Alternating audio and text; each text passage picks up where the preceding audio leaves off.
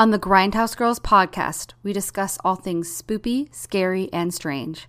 Some content may be disturbing or graphic in nature. Listener discretion is advised.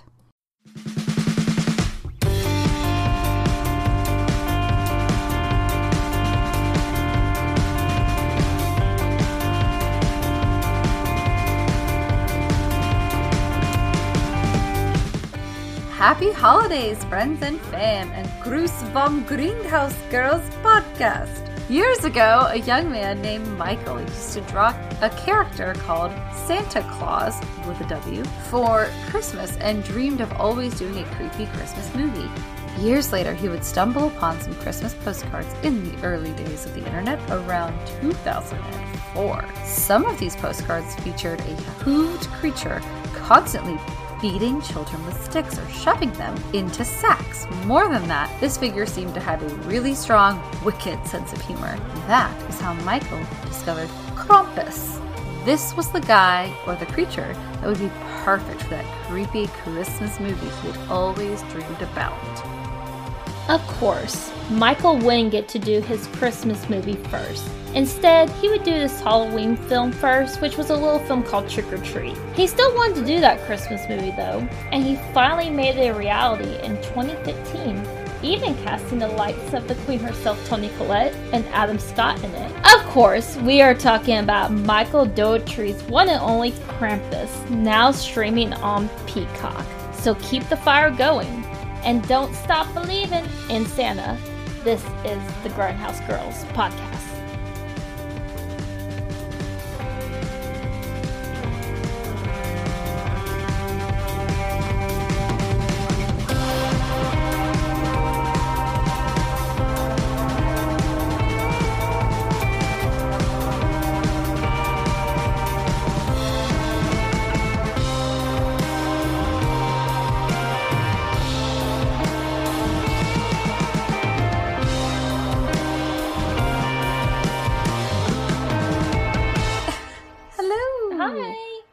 Hi, this is Katie. Hi, ho ho ho, this is Brittany. So, Oh, yeah. Gruß von Krampus, everyone. Yes, Gruß von Krampus. Gizmo's on my lap, so if you hear a weird bark noise, so sorry. He was asleep until we decided to record. Then he was like, nope, now he's sitting on my lap. Anyways, how are you, Brett? I'm okay. I am gearing up. Of course, this is our first holiday episode, but we are in reality... This is Tuesday before Thanksgiving's on Thursday. So it's like a weird mixture where it's like, I'm like, chants at the end of Whole Warm Bow where it's like, turkey, turkey, turkey. But then I'm like, jingle bells, jingle bells. So, you know. Yeah, it's a holiday week. Yeah. Even though it's not a Christmas holiday week yet. But I will say, usually Advent starts the Sunday after Thanksgiving ends. So technically, we are less than a week away from the Christmas season. Yay. Or... actually, if we want to be super accurate, the Advent season, because Christmas season is actually after Christmas Day. The 12 days of Christmas are after Christmas. Interesting. Just so y'all know. It's not the days leading up to it. So every time they have a movie thing, that's the 12 days of Christmas, and it's the leading up to Christmas. I'm like, that is inaccurate. The 12 days of Christmas is Christmas Day to the Epiphany in January, because... of course it's religious. Anyways, just like Krampus. So I have a little bit of history with Krampus because I grew up Catholic, as we all know. Also, half my family's German Catholic, half of it's like British Protestant. And we've got a little French thrown in there, and I don't know what religion they were. Although my family in America has never celebrated Krampus, I decided to take German in high school. The reason I took German was, one, we still have cousins there, and I was like, oh, it would be fun to talk to them if I ever got to go visit them. 2, it's really easy because it's English without the French thrown in. 3 is the teacher teaching it was this really, really fun, eccentric teacher who I think is still teaching there, Mr. Gustafsson. Shout out to Mr. G. Love him. He was one of my favorite teachers.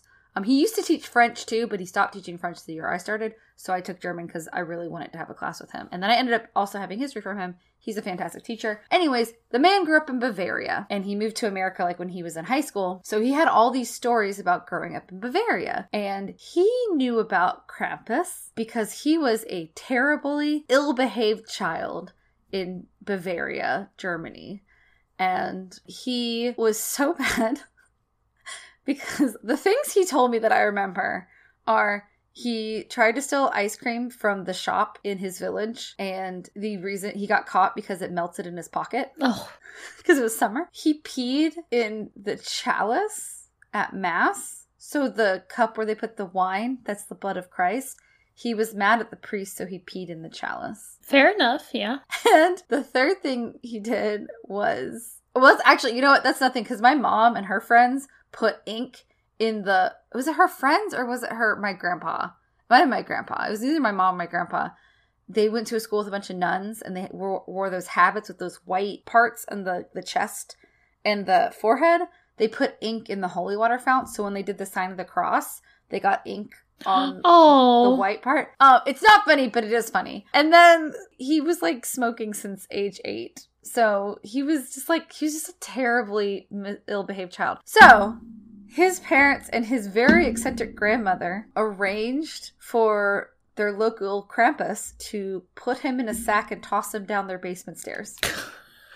At least that's what he told us. It probably wasn't that bad. So, needless to say, Krampus is a counterpart to St. Nicholas. Yeah. In Austria and Germany, and honestly, Italy and a lot of Catholic countries have a similar thing. Yeah. So St. Nicholas was a real person. He was a bishop. And the big story about St. Nicholas is that he would toss money down people's chimneys so they would have money to get married. Or if they were poor or something, you know. So that's why the whole chimney thing happens with Santa. So he kind of evolved into Santa Claus. But in very Germanic Catholic countries, they have this counterpart called Krampus. And so St. Nicholas Day, his feast day is December 6th. My family celebrated St. Nicholas Day, but what we do is we put our shoes out for St. Nicholas, and in the morning he leaves you money or candy shaped like money, so like candy coins or something. So I always got some money in my shoes on December 6th. But the night before is Krampus night. And that's when all the bad children get punished, like my teacher. And it's kind of become like a mummers kind of thing. They took it from a pagan ritual, too, with the winter solstice, because that's what Christianity just did. I mean, the reason Christmas is when it is the winter solstice. The reason Halloween is when it is because of pagan rituals. And they put All Saints' Day right after that. So, like, it's all stealing from other cultures. But yeah, so he punishes children. And then if you survive Krampus's punishments, you get to celebrate St. Nicholas Day. And then Christmas is a whole nother thing. But it's all part of the Advent season, Christmas season. I like St. Nicholas Day. It's fun. In America, I didn't have Krampus. But Krampus is not he's not supposed to be evil. He works in tandem with St. Nicholas. Yeah, and that's what Michael even said, that he was like, he seems like a very mischievous guy, which is what he liked, and that's what... When we get more into his Krampus that he created for the movie, it's like a guy that essentially enjoys the cat and mouse aspect of the chase and stuff. And I really do like this idea that when he was crafting Krampus, he was looking at, I love A Christmas Carol. And that's probably because I guess what is it? It's it wasn't called a Mickey Christmas Carol, but the Disney Christmas Carol with Scrooge McDuck. I mean, that one's cute, but my favorite is the Muppet Christmas Carol with Michael Caine. Yeah. I mean, classics. They're just classics. But I really love this idea of he was like, Christmas Carol, It's a Wonderful Life. They're morality tales. They're just hey, get your shit together. He's going to make this movie. And he's like, I'm going to craft it as all these other Christmas movies. They're going to be morality tale. Get your shit together, or bad things are really going to happen. But I'm going to put this ancient creature, pagan creature in the middle of it. So yeah, I really like that concept. I thought it was really cool. It definitely is cool. And I will say, I bet Mike Dougherty celebrates any kind of holiday hardcore, because he's made 2 movies now that's if you don't have the spirit of the holiday in your heart and soul, something is going to murder you. Or at least make you really sad. Yeah. Because this is the second movie he's done about that. Yeah, I like it. So, he said something too interesting. So, this was from an interview. There's a site called It Came From, ... which is kind of cool. But he's like, if you spend 20 minutes doing research on the origins of Christmas, they're just as dark and mysterious and weird as Halloween, because Christmas started as a pagan holiday. Yep. And he said he's more of a mischievous spirit than anything. He's always got a smile on his face. So he was It's debatable, Mike. Yeah. Yeah, he's like, he's not just some crazy maniac with axe going around killing people. There's a sense of fun and purpose to the character. He doesn't kill people. That's the thing. He does not kill people. He puts them in his sack and takes them away. It's very distinctive. And he it's doesn't actually murder people. No, they do heavily imply. I do think there's a character that says he does take them to the underworld when he drags them away. Well, in this movie, but Krampus doesn't kill people. Yeah. That's why he punishes them. I did watch a BuzzFeed video about the history of Krampus, and they used to make like sexy pinup Krampus cards in like the 30s and 40s and 50s, which I found very amusing. Sometimes it was lady Krampuses, and sometimes it was Krampus flirting with a lady. It's interesting because did I read that it came from like the German word for like rotten or something? Krampen is the word that Krampus is derived from, and it means claw. Which makes claw. Because it's claw. Because he's like a goat person. But yeah, I guess I think we kind of went a little bit into the backstory of Krampus and what kind of inspired this movie. And of course, like we kind of mentioned, it's directed by Michael Dougherty, who, again, he directed Trick or Treat. He also directed Godzilla King of the Monsters. He was involved in screenplays for X2, Superman Returns, Urban Legends, Bloody Mary. And so I don't know officially, but I would think he'd be back to direct Trick or Treat 2, which is in pre-production right now. I know he's part of the development, so I assume. Yeah, but I don't know. I found it funny that there's two other writers, Todd Casey and Zach Shields. Zach Shields also helped write Godzilla King of the Monsters and Godzilla vs. Kong. Yeah. Those were the only things that came up on his IMDb. And I was like, no, it's funny because Todd Casey is the one who wrote episodes for Star vs. the Forces of Evil, which I've seen because it was a Cartoon Network show. My friend Sam loves it. Hilda, Avengers Assemble, Centaur World, and Teenage Mutant Ninja Turtles. So he seems to have a lot more like cartoons under his belt. Zach did write the screenplay or help with the screenplay of Godzilla and Godzilla vs. Kong. And he was also an executive producer on Krampus, too. Yes, it is time to get into Krampus. That is streaming on Peacock. But you can also rent it on Amazon Prime. If you guys have Spectrum TV, it's available to stream on there, too. And Bravo Now. So I guess Bravo Now has a streaming service. With that, very quick synopsis. Young Max just wants a Christmas with his family like the ones in the movies and the songs. However, when his family can't stop arguing, it causes him to lose the Christmas spirit, which in turn releases an ancient spirit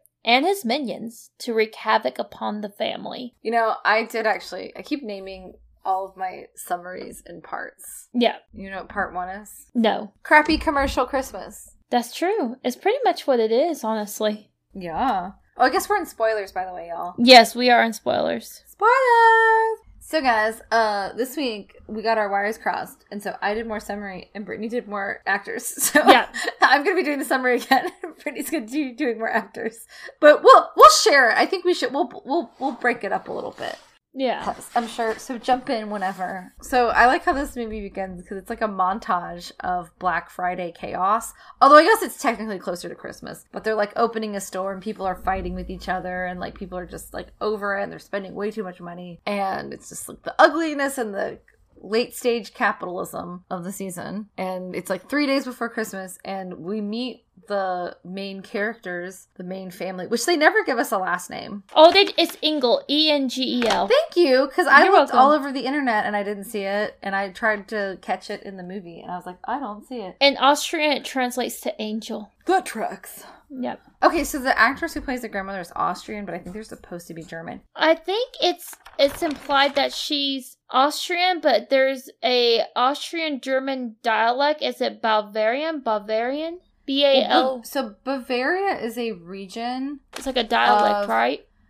No, it's a physical region of Germany, but it's in the south of Germany. Yeah. That's where my teacher grew up. So they have a very different dialect. But anyways, so the little montage of all of the awfulness it's beginning to look a lot like Christmas. And so we meet the family because the two parents are trying to stop their son, Max, from fighting with a classmate at a nativity scene while his sister tapes the whole thing on her cell phone, which I thought was very funny. Yep. The other kid apparently was trying to tell everyone that Santa is fake, and Max wants to keep that for quote-unquote to not ruin it for the little kids, even though he does still believe in Santa, which I'm going to be honest, I like kind of half believed in Santa for a very long time.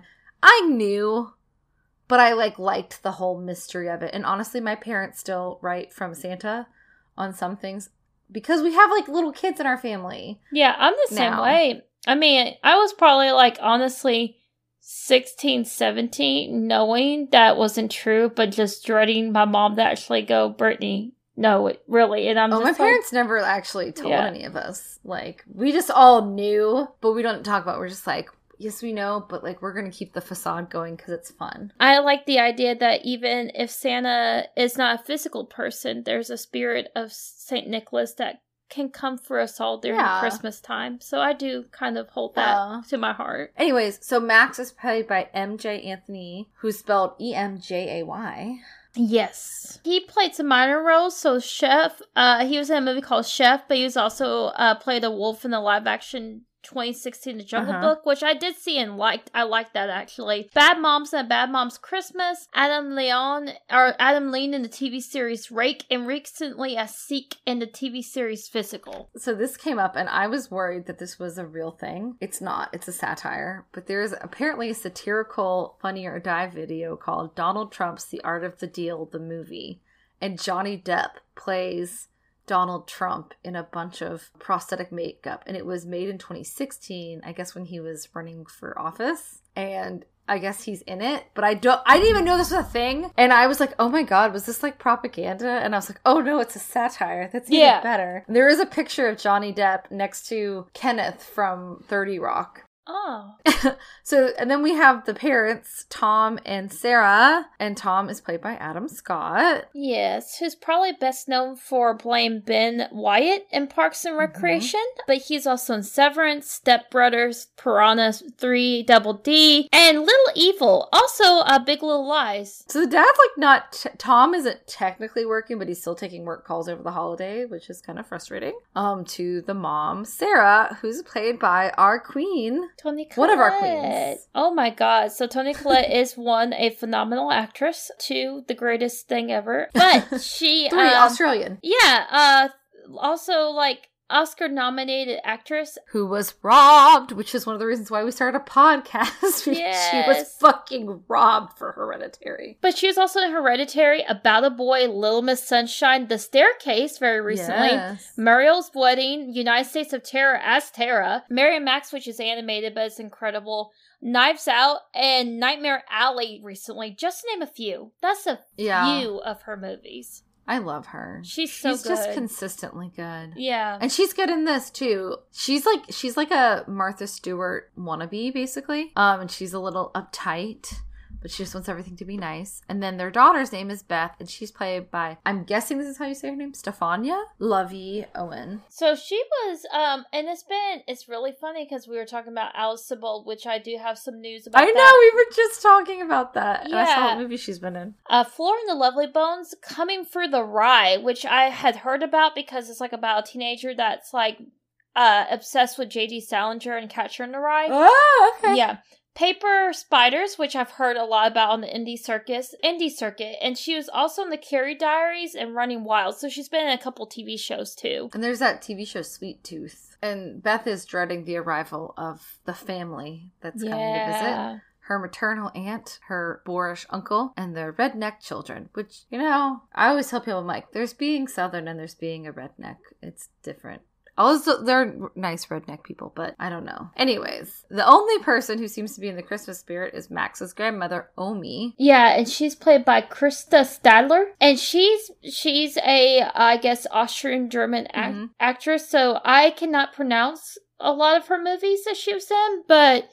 I mean, she has a lucrative film career and TV career. She's been working for decades. Yeah. And all of them are Austrian or German. I think she's from Austria originally. Maike Flieg is one. To Tort. That one was easy. And Lena Rice, which I've never seen any of them, but there's some that were from the 70s that looked like high quality films. There was one that I had heard of, but I couldn't find, I couldn't remember the English name, but I had heard of it. I was like, all right. She was the third choice for Omi, and it was the other two actresses that were playing her dropped out, and they didn't list why they dropped out, but I think she is so cute. Like, I'm really glad they got her and that she was who ended up playing the character, because I really like her. But she tells him in German, like, she very specifically speaks German most of the time, but she obviously understands English, which I think is a kind of a nice touch, because there's a lot of, like, third generation families in America, and there's a lot of like bilingual families, and I was like, that's kind of nice, like, to throw that little thing in, because I think we all try to pretend that everyone speaks English 110% of the time. Like, not if like your grandma lived in a different country her whole life and didn't move to America till she was like an adult. Like, yeah, that's true. But she tells him in German that believing in Santa / St. Nicholas is believing in the true spirit of the holiday.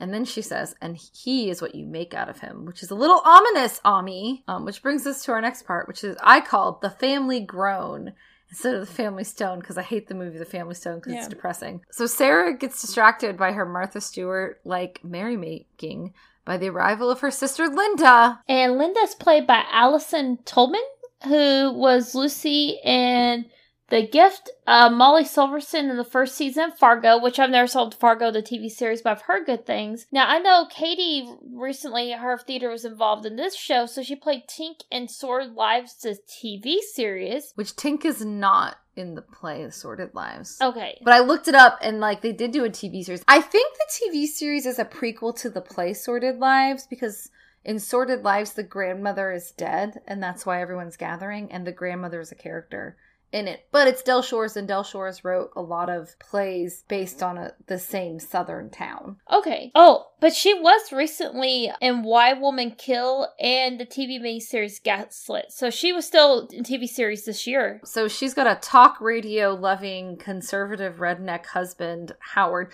which I love all the little like digs they give about him, which is like just a warning sign, because this was in 2015 of things yet to come.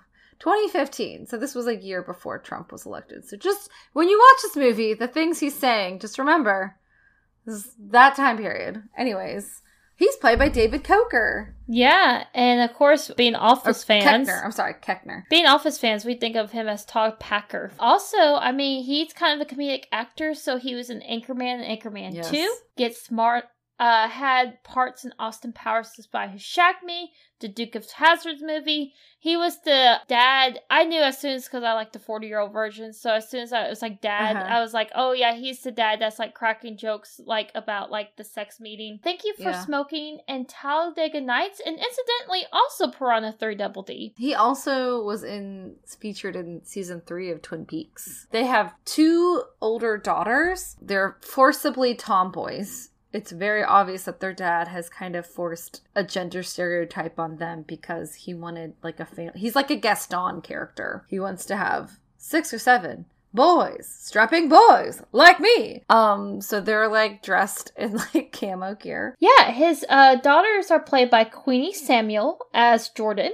She played Sophie in the TV series Nothing Trivial and also the TV series Shortland Street. Lolo Owen was Stevie, who was in the 2014 film The Cure. Yes, and they also have the seemingly empty Howie Jr., which this was his only film, Maverick Flack. Mm-hmm. And they have a baby named Chrissy, who they forget in the car momentarily. Yeah. And then among the uninvited guests are Rosie the Bulldog, who's adorable. Very She's cute. wearing a sweater. And then Aunt Dorothy, who apparently is kind of a bitch, and they didn't know she was coming, who's played by Conchata Farrell. Yes. Who I guarantee you know her. She unfortunately passed away a couple years ago, but she is really familiar because she's been in like a ton of things. I remember her from Mr. Deeds. Yes. But I forgot she was apparently also in Edward Scissorhands. She also literally was Bertha for 12 years on 2.5 Men. So that's a long time to be on TV series.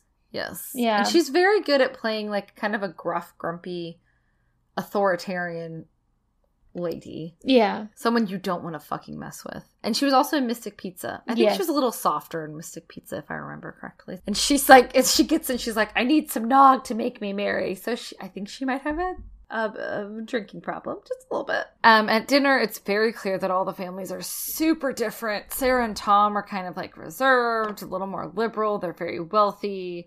And I wouldn't say like super wealthy, but they're like upper middle class. While Linda is kind of struggling with like kind of balancing between her. She cares about her sister, but then also like she's got this gun-toting husband who's kind of rude. But also like her sister's kind of snobby. Sarah and Tom are a little bit snobbish towards them. Yeah. And so they don't. It's obvious like they have more kids. They have a little less money. Although he has money to buy a giant Hummer, so.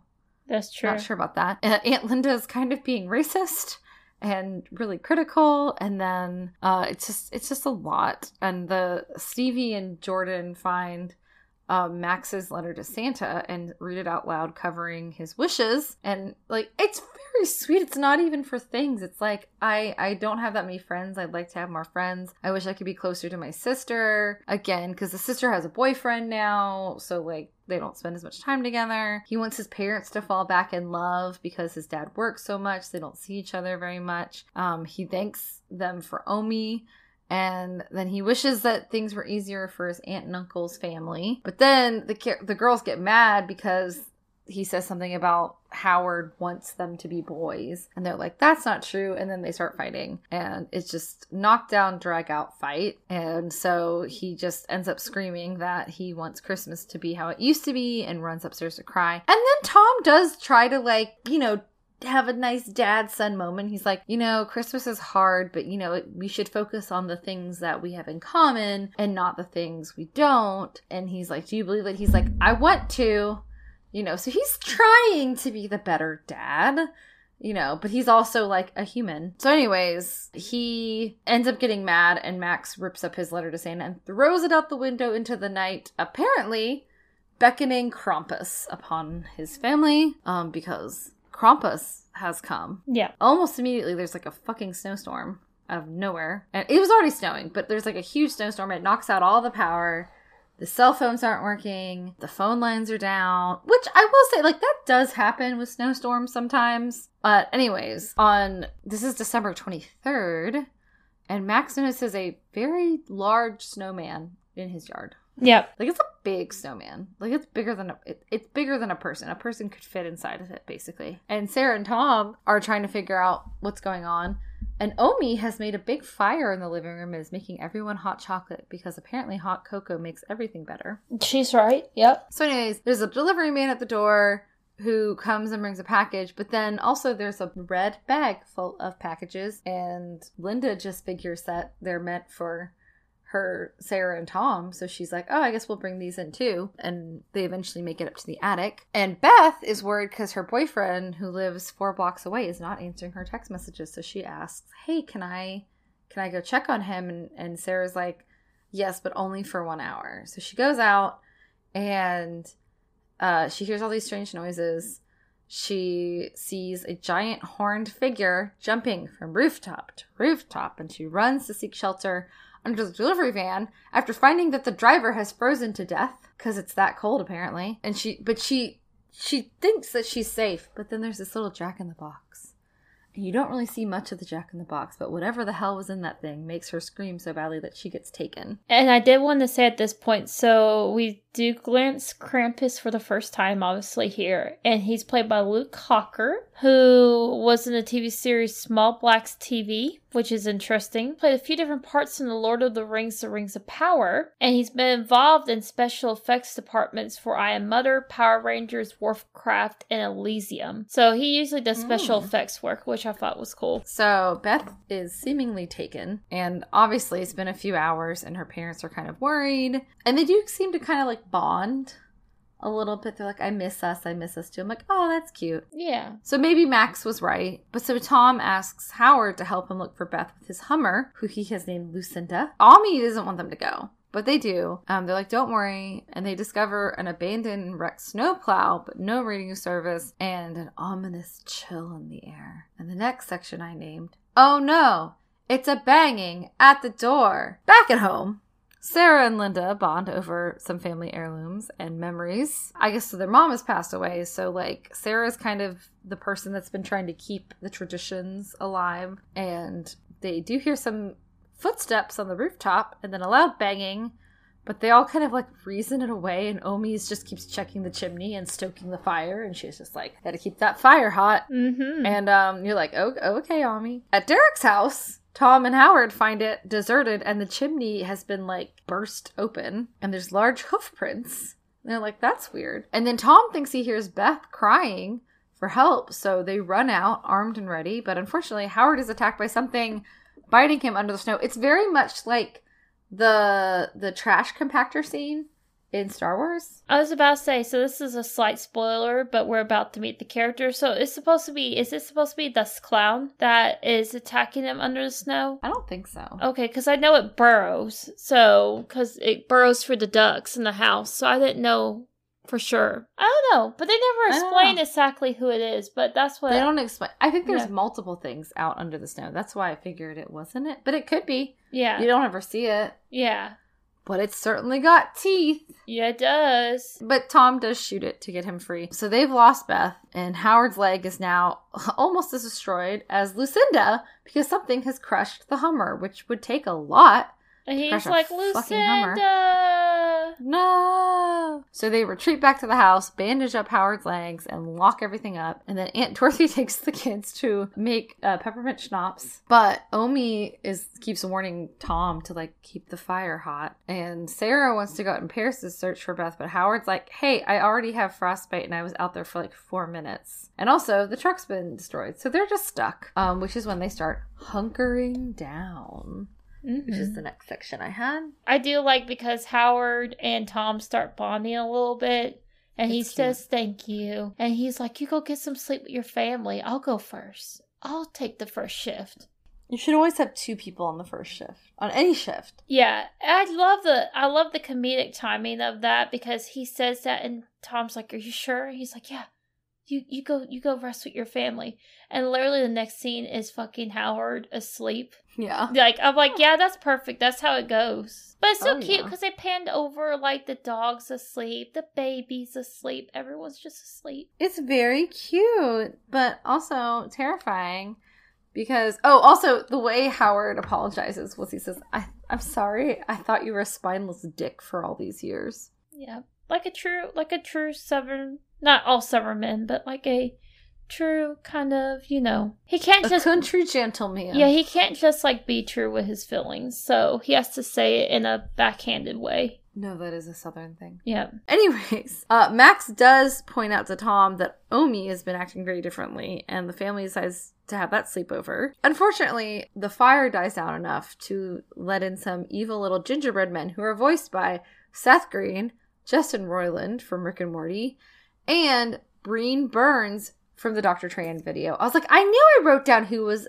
associated with the Dr. Tran video because I was curious because I knew about Seth Green and Justin Roiland being voices of the gingerbread men, which they don't really say much, so it doesn't sound like either one of them. But I thought that was fun that they're the ones that did that. Anyways, they come down from the chimney to tempt little Howie Jr., and he falls hook, line, and sinker because it came down off a hook. Get it? Yeah, that's funny. And despite the family trying to pull him back up, he's taken up the chimney, and the tree catches on fire from a rogue log. And Howard is like blaming himself, but Omi is like, no, this is all of our fault. And she's like, he's coming for us. And then in English, she decides to tell them the story about how when she was a little girl, which, by the way, this is illustrated beautifully by this lovely animation. It kind of reminds me, even though it's not illustrated, it reminds me of the bus scene in Trick or Treat. Like, it's like a flashback. Yes. How, like, it's like completely different style, everything. So. Yes. Which is why I was like, was that part animated in Trick or Treat? And I was like, it wasn't. But, like, this is lovely. I love it. Yeah. I like that. That's like a director's trademark, I think, for him. Yes. I like the flashback. So basically, she's like, so when I was a little girl, in I'm assuming Germany, but it could have been Austria. When she was a little girl in some Germanic country, it was a rough start because probably it was either war-torn or post-war. Her village was going through a really terrible time. Her neighbors steal the little girl's bread, and then she goes home and her parents are fighting, and they rip her Santa toy, and so she decided to give up on the Christmas spirit and burned her Santa toy. And that night, a blizzard overcame the village, and instead of St. Nicholas, it was the dark and ancient spirit of Krampus the chateau. And she calls him the shadow of St. Nicholas. Yeah. And he took her parents and left a bell for her with his name on it. Which reminds me, okay, I have to say, speaking of Christmas, it also reminds me of the Polar Express in a way. It's like the gift. So she says that was to remember her wish for things to be better or whatever. So Howard doesn't really believe it, but everyone else is like, I mean, it's a good explanation for everything that just happened. Howard starts to leave with his shotgun to save Howie, but there's even more snowmen in the yard, and the others shut the door and decide to keep the fire hot, which brings us to our next part. Crazy killer toys and treats. So the family rallies and decides to go for the snowplow and drive the family to the mall. And then, because it's supposed to be a shelter, and then they're going to come back and look for Beth and Howie. But, unfortunately, the red sack from earlier has a bunch of surprises inside, which we will soon get to meet. And Jordan and Stevie have to head upstairs to use the bathroom because apparently Aunt Dorothy clogged up the toilet. Which again, like, their water's not even, like, hot, so, like, things might not be working right. Thinking it's Beth, because they hear a noise. They hear a voice go, Jordan, Stevie. And it kind of sounds like Beth. They go up to the attic, but they're greeted by several evil toys. Which, there's the Jack-in-the-Box, which I'm sure you've probably seen a picture of, a demonic teddy bear, a not-so-angelic angel, an evil gingerbread man, and a creepy robot. Oh, man. And then my favorite, and they call him, I've read it, it's called Das Clown, but it's like, what would you say, a giant Jack? The clown? The giant the Jack-in-the-Box? Yeah, he's scary. Yeah. Like, I'm like, oh. He's terrifying. That thing's actually scary looking. So, this movie was largely practical effects and a lot of puppeteering. Yep. And what Michael says, he added some CGI to enhance the puppeteering work and to remove some things, but it's mostly puppeteer work. And I did want to give a shout out because it was shot in New Zealand in order to employ WETA, W-E-T-A Workshop, the effects house that was also used for all Peter Jackson's Middle-earth movies. Hey. Yeah, and the Kiwi Special Effects and Prop Company based in Miramar made all the physical puppets and then all the fixed pixel pushing. So shout out to those two workshops. So they are getting attacked. Yes. Sarah, Linda, and Tom head upstairs to save those kids. They leave Howard and the rest of them downstairs. Jordan is swallowed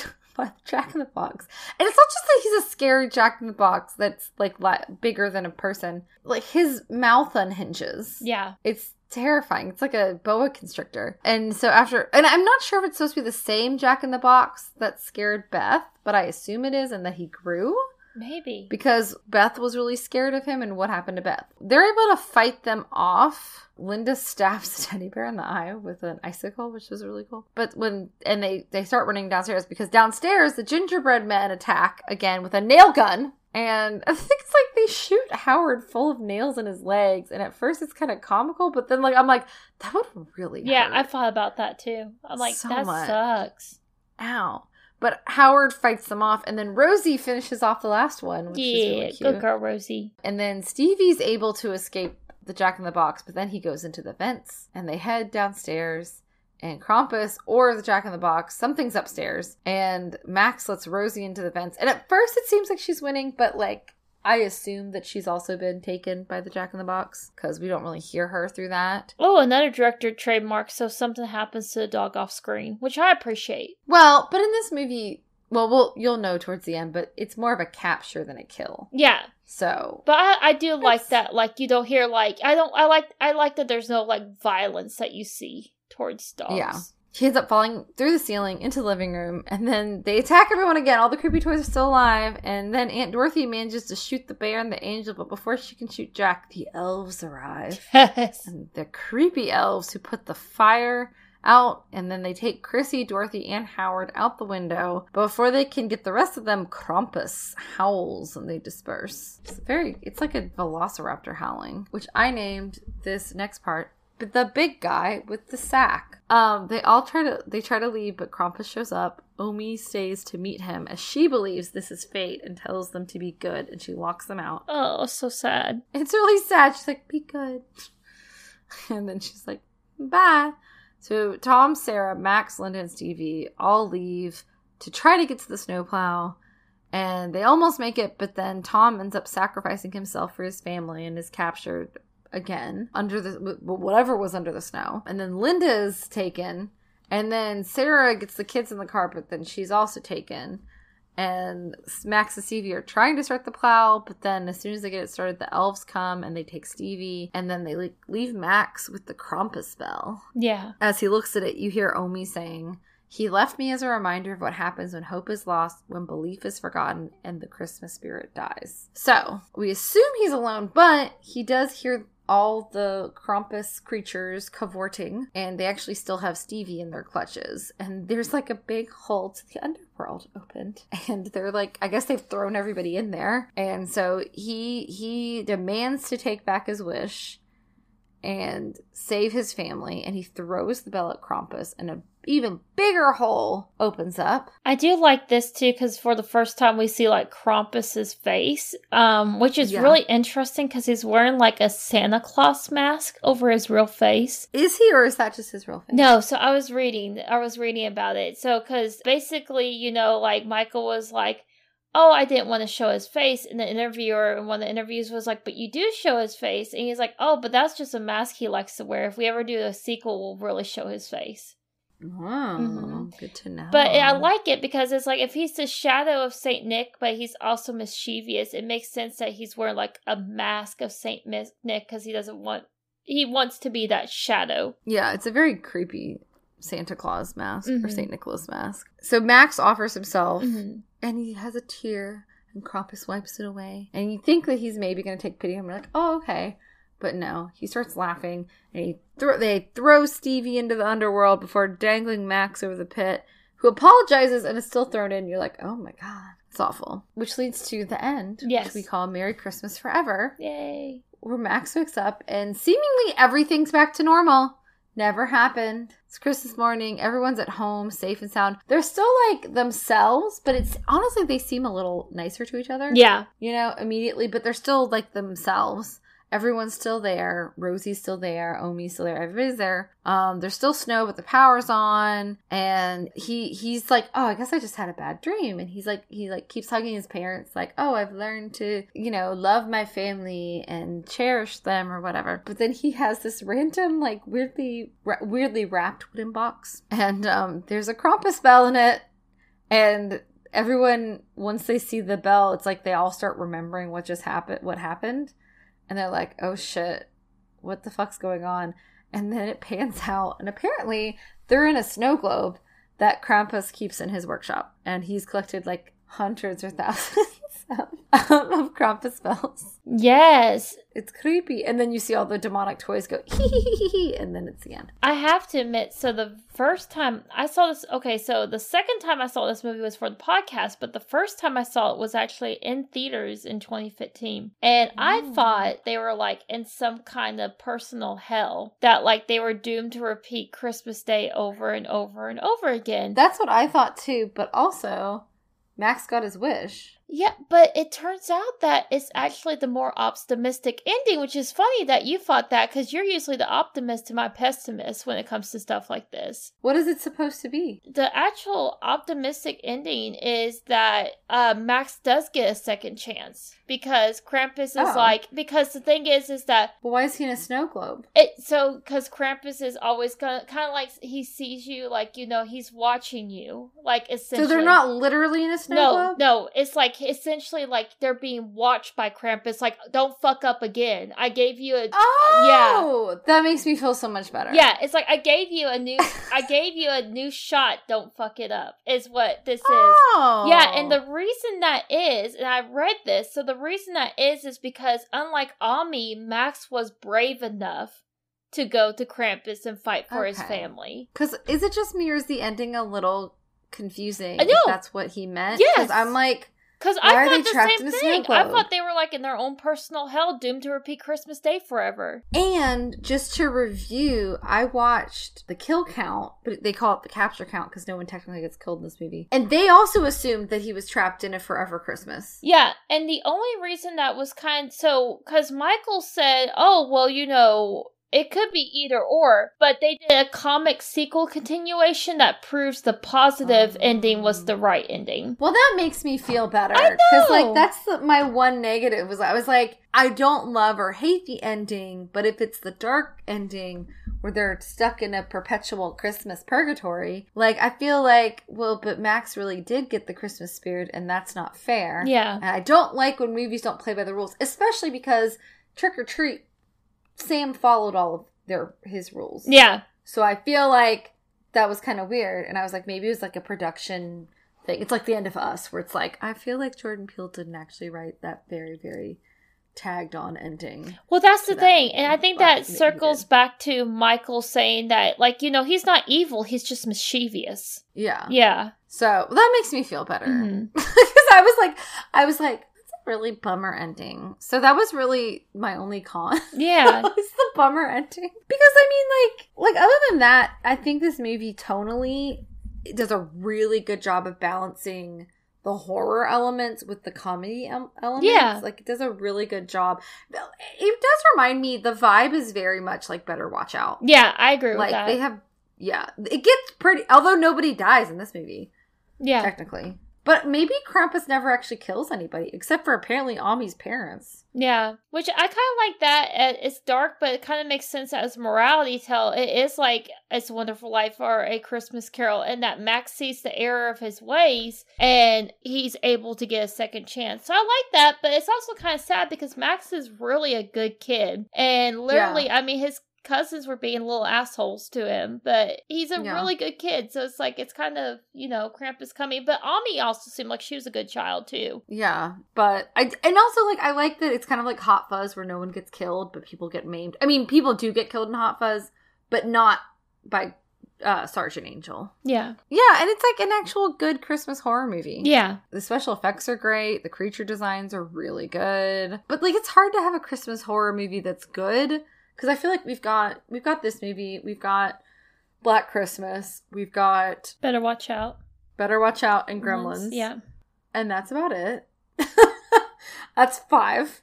Yeah. Because like there's a bunch of really bad ones, like Santa Sleighs and what is the one with Garbage Day? Oh, Silent Night, Deadly Night. That's Silent Night, Deadly Night 2 is the Garbage Day. But like the Silent Night, Deadly Night series is another one, but it's very corny and they get increasingly worse. But they're like fun, corny, bad horror movies. Like, they're bad. So next year's going to be fun, y'all, because we might have to... Actually, there's a new one with David Harbour. Yeah, coming out. Playing Santa Claus. That one might be okay. Anyways, did you have any pros or cons about it? Yeah. So, a lot of good things. I really like the cast. So, I mean, you got Toni Collette, Adam Scott, like Conchetta Ferrell. It's fun. I felt like there was some good, fun chemistry. I like the puppeteer work they did with it. I love practical effects. I'm a sucker for practical effects. I really like the research that Michael did into this. Like, he looked a lot into Krampus, but then he also created like an Americanized version of Krampus that he was like, let's make him like literally the shadow of Saint Nick. So Saint Nick has his little toys and his helpers. Let's give our Krampus his toys and helpers. I really like all those aspects. I guess my con, and it's not being too rough on this movie. So this movie's a fun watch, but there's nothing that's like, to me, instantly like quotable, are just something that I'm just like, oh my god, this is like such an iconic scene in this movie. Yeah. And even with like Krampus, like, it's really, really cool to see Krampus in the shadow, but I almost kind of felt different once I saw his face, which, I mean, but then again, I'm the type of person, I don't really like to see a monster, like, because what you imagine is more horrifying than what you see. So I don't know, it's nothing like really, I see that. nothing like really negative, like, oh, I didn't like this, just more like, it's a middle ground film to me. It's like a very solid middle ground movie. It's a fun watch. It's a fun watch, I'll say that. It is a good movie. There's not like a quote. There's a lot of funny stuff in this, though. It is comedic and funny. Yeah. I think it's a very similar vibe to Trick or Treat, but it's not... It's just one story. So it's a little more focused, Yeah. I would say, than Trick or Treat. I do think this is maybe made a little bit better than Trick or Treat. Quality-wise, I think they were also able to get some better talent. Oh, there's good talent in Trick or Treat, but it's hit or miss. They've got like about 5 really, really, really talented people, and the rest of them are like, mid. I think what it was is with Trick or Treat, Sam was such an iconic design. I like that things are very uniquely him too. Is like there's so many similarities I saw between his 2 movies, and one of the big things is even like the kids on the bus, like they kind of like, especially their design on the end reminds me of the elves. So it's like he has a very like similar creature look and visual design. style. Yeah, so I like that a lot. Yeah, I would say it's quality. But yeah, I gave it like a 7 out of 10. Oh, that's actually the exact rating I gave it. So hey. It was a 7 out of 10. I'm like, I liked it. It's not elevated enough for me to get 8, but it's a fun movie. I will watch it again. Like, it's not like a movie I would hold any ill will again. But I couldn't even give it a 7.5. I was like, it's good. Yeah. Did you have a Grindhouse Girls rating for it? I did. So I had it rated S for Snow Globes, Family Struggles, and Santa's Shadow. Oh. Yeah. I had 2. I had rated B for Bells, Blizzards, and Beelzebubs. Beelzebubs. And rated K for Killer Toys and Kringle Adjacent Terror. Oh, I think I like the rated B. Better than the other one? I think so. So I guess that's all for Krampus. Aww. So next week we're gonna do a end of the year wrap up, a holiday, I don't know, sidetrack explosion or something. And I totally stole that because there's a comedy troupe locally that has the holiday explosion. Yes. Which I thought was really funny. Anyways, so we're gonna do that. But then the next week we're gonna do a movie that is very near and dear to my heart. And as I believe your heart as well, Britt. It's a good one. It's a good one. I named my dog after it. Gremlins, which is the quintessential holiday film because it takes place on Christmas Eve, bitches. Yeah. But Gremlins is currently streaming on HBO Max, as is Gremlins 2, the new batch. Which I love. Which is also really great. It's definitely more meta. I have to thank our friend Peter for making me watch it a couple years ago because I hadn't, but I've watched Gremlins every year around Christmas. So I'm really excited because it wasn't streaming last year that I knew of, and it's streaming on HBO Max. But in the meanwhile, so you've got a couple weeks to watch Gremlins. So with that, I think we're going to say goodnight. I do think, because we didn't say anything about this on social media, because I felt weird saying stuff about this on social media other than liking people's posts in solidarity. But in Colorado, there was a really awful shooting the night before Trans Awareness Week, which, if you didn't know, and my friend Sarah reminded me of this because I knew that it was much worse, but I didn't know the statistics. But trans women are 8 times more likely to get murdered than cisgendered women. And there's a lot of transgender people who have been murdered. Yeah. And unfortunately, someone decided to open fire at a gay club in Colorado Springs. I think it was called The Q, right? Yeah. They are charging them with a hate crime. They killed 5 people and injured at least 25 more. And it's really fucking awful. And it makes me really sad because, like, I mean, this whole last year, with working with the theater I work with, we were sponsoring a drag queens watch parties for Camp Winnikiki, my friend Flapjack. And I started going to a lot of drag shows, and it was always something I wanted to go to. And I've had a lot of fun there. And it's a very similar environment where it's kind of like, Alabama's very conservative, and so there is a big gay scene where we live, because we live near, we live near Birmingham. So it is much more of a metropolis.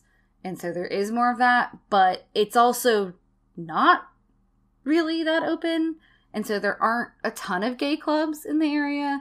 So, like, apparently Colorado Springs is really conservative, and this is, like, one of the only, like, havens for the LGBTQ plus community there.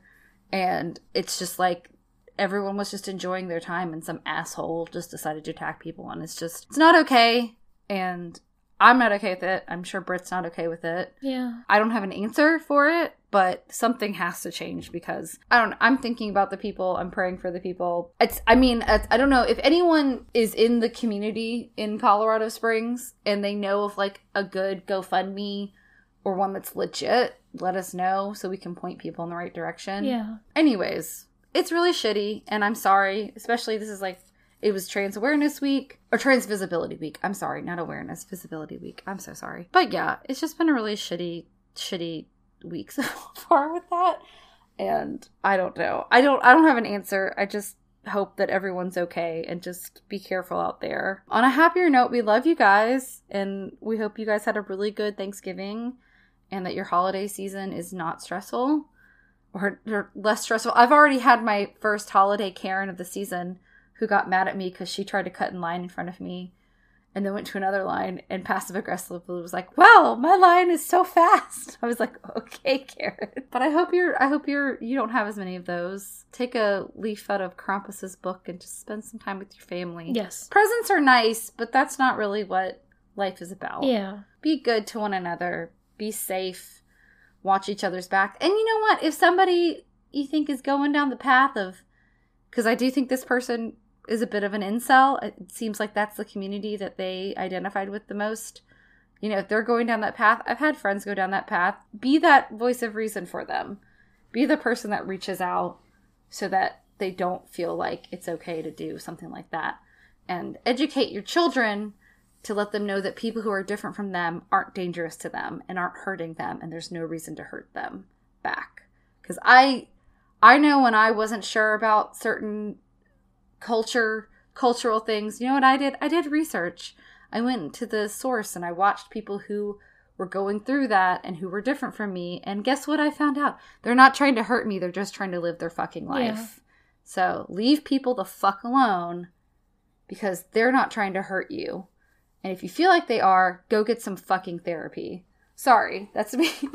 But I love you guys. Yeah. And thanks for listening. I'm sorry. I just it just made me upset. I don't know. Yeah, no, I understand. But I'll stop talking now. No, it's fine. I understand. Yeah, it's heartbreaking. It feels like every so often our hearts just get broken over and over again. And I'm not numb to it. It's just more like a fatigue that I'm sure, like, if I feel this way, I couldn't even begin to imagine how people who are actually living in the community, I have friends and family, that are part of the LGBT plus community, so I can't imagine actually being in the LGBT plus community and thinking. So I'm just deeply sorry. I don't know what to say. Laws have to be made. I will say something has to change. Something has to change. This is not okay. I will say, but yeah, we love you very much. I always say this: take care of yourselves and each other, but please, really, take care of yourselves and each other. Be there for each other. We love you very, very much. We're so glad you're here with us. And we just look forward to seeing you next time. As always, same spoopy time, same spoopy channel. Yes, stay spoopy, y'all. We love y'all. You. Night, Katie. Night, Gizmo. Good night, Brett. Good night, all the puppies and kitties. Bye. And Bojack. And Bojack. And Erica. And Erica. I forget about Erica. Yeah, little koi fish. And Erica. Bye, guys. And all the humans. All the humans in the household. All the humans. Bye, y'all. We'll see you next week. Bye.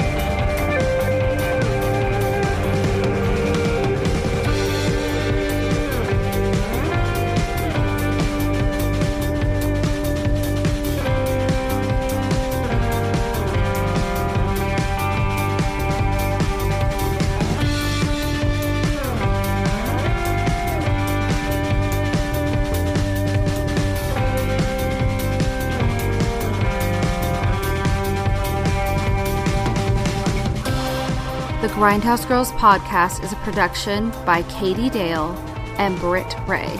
Our editor is N.R. Moody. All music used is royalty-free and can be found in our annotations. You can follow us on all of our socials. And if you have any comments, questions, or just want to say hey, our email is contactus@grindhousegirlspod.com. Thanks for listening.